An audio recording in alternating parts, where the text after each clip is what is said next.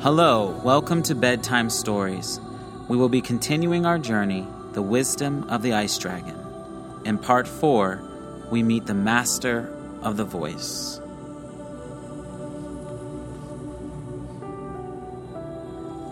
As I continued my journey, the dragon Aviak Atun carried me through the scroll into another realm that leads to Ethwani.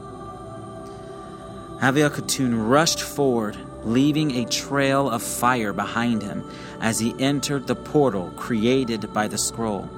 His wings cut through the wind in waves with power. As my vision cleared, I could see that we were flying over a vast sea of stories and time. It was an ocean with enormous waves rising to the sky like a whirlwind. The ice dragon weaved through the large spinning waves with little effort. As I studied our surroundings, I saw time below us. In the ocean, stories of the created realms played below us. The dragon said, "This is what is inside the scroll, Micah. We are outside time, looking into movement. The masters see the rising sea and all that is in it. The wars, death, life, the beginning and the end, the masters see it all. He commands the sea to be still. He tells the waves to rise or to fall. It is his authority the waves of life obey." Aviak soared above the vast sea with such peace I did not fear to fall. I held onto his back with complete trust. Suddenly, coming out of the clouds, I saw 8 huge angels, mighty angels with the bodies shaped like a skeleton key.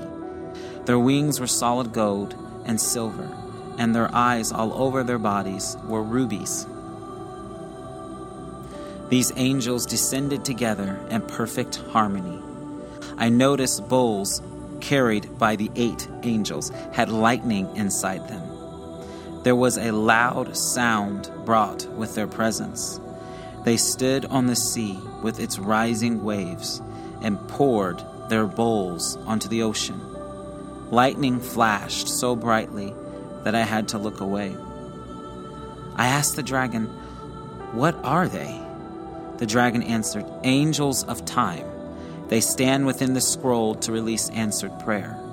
Prayers from the righteous accomplish much, Micah, and they do not just affect your world.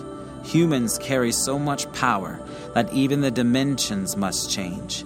These angels oversee these changes, then report to the masters." When the angels had finished pouring out the prayers upon the sea, heaven opened and took the angels of time to the throne of God, where they are to wait for his command. I was in awe of such a scene. Surely there is more to these angels, but I didn't ask the dragon for more knowledge about them. We seemed to fly for a while around the spinning waves until I saw another fantastic sight.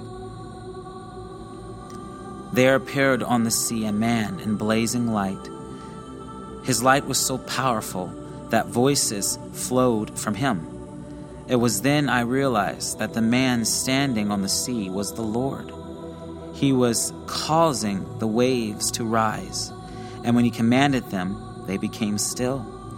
Ripples of endless glory gushed from his being, which pushed the dragon back.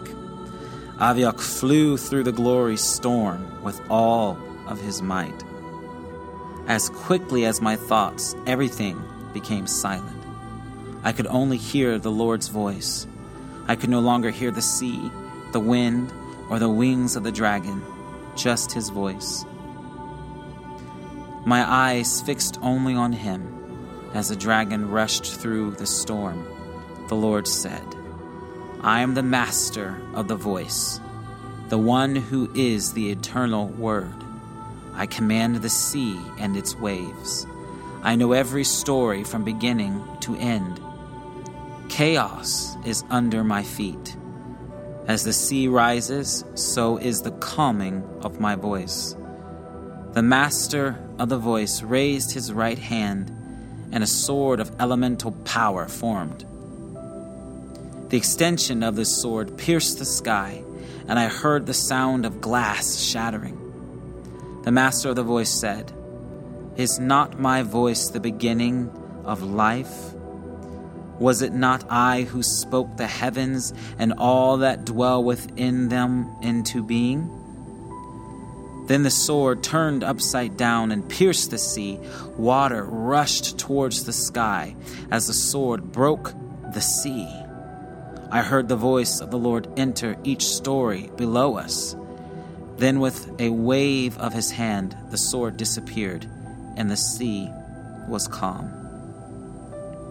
The dragon had become tired and descended upon the sea to rest. I could stand on the waters. With a deep breath, Aviach Atun said, "Let me hear the sound of your voice one more time, my master. Calm the sea in the hearts of your creation.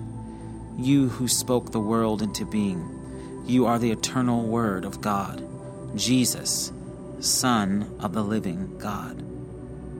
Slowly, the master of the voice opened his mouth, and fire blew upon us.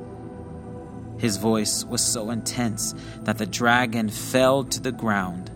I fell on my face by the fierce, blazing fire rushing through me. The master said, "I will calm the sea of chaos, and fire will overwhelm all who listen to me. The voice of the Lord is powerful. The voice of the Lord is mighty. Who can silence what is to come?"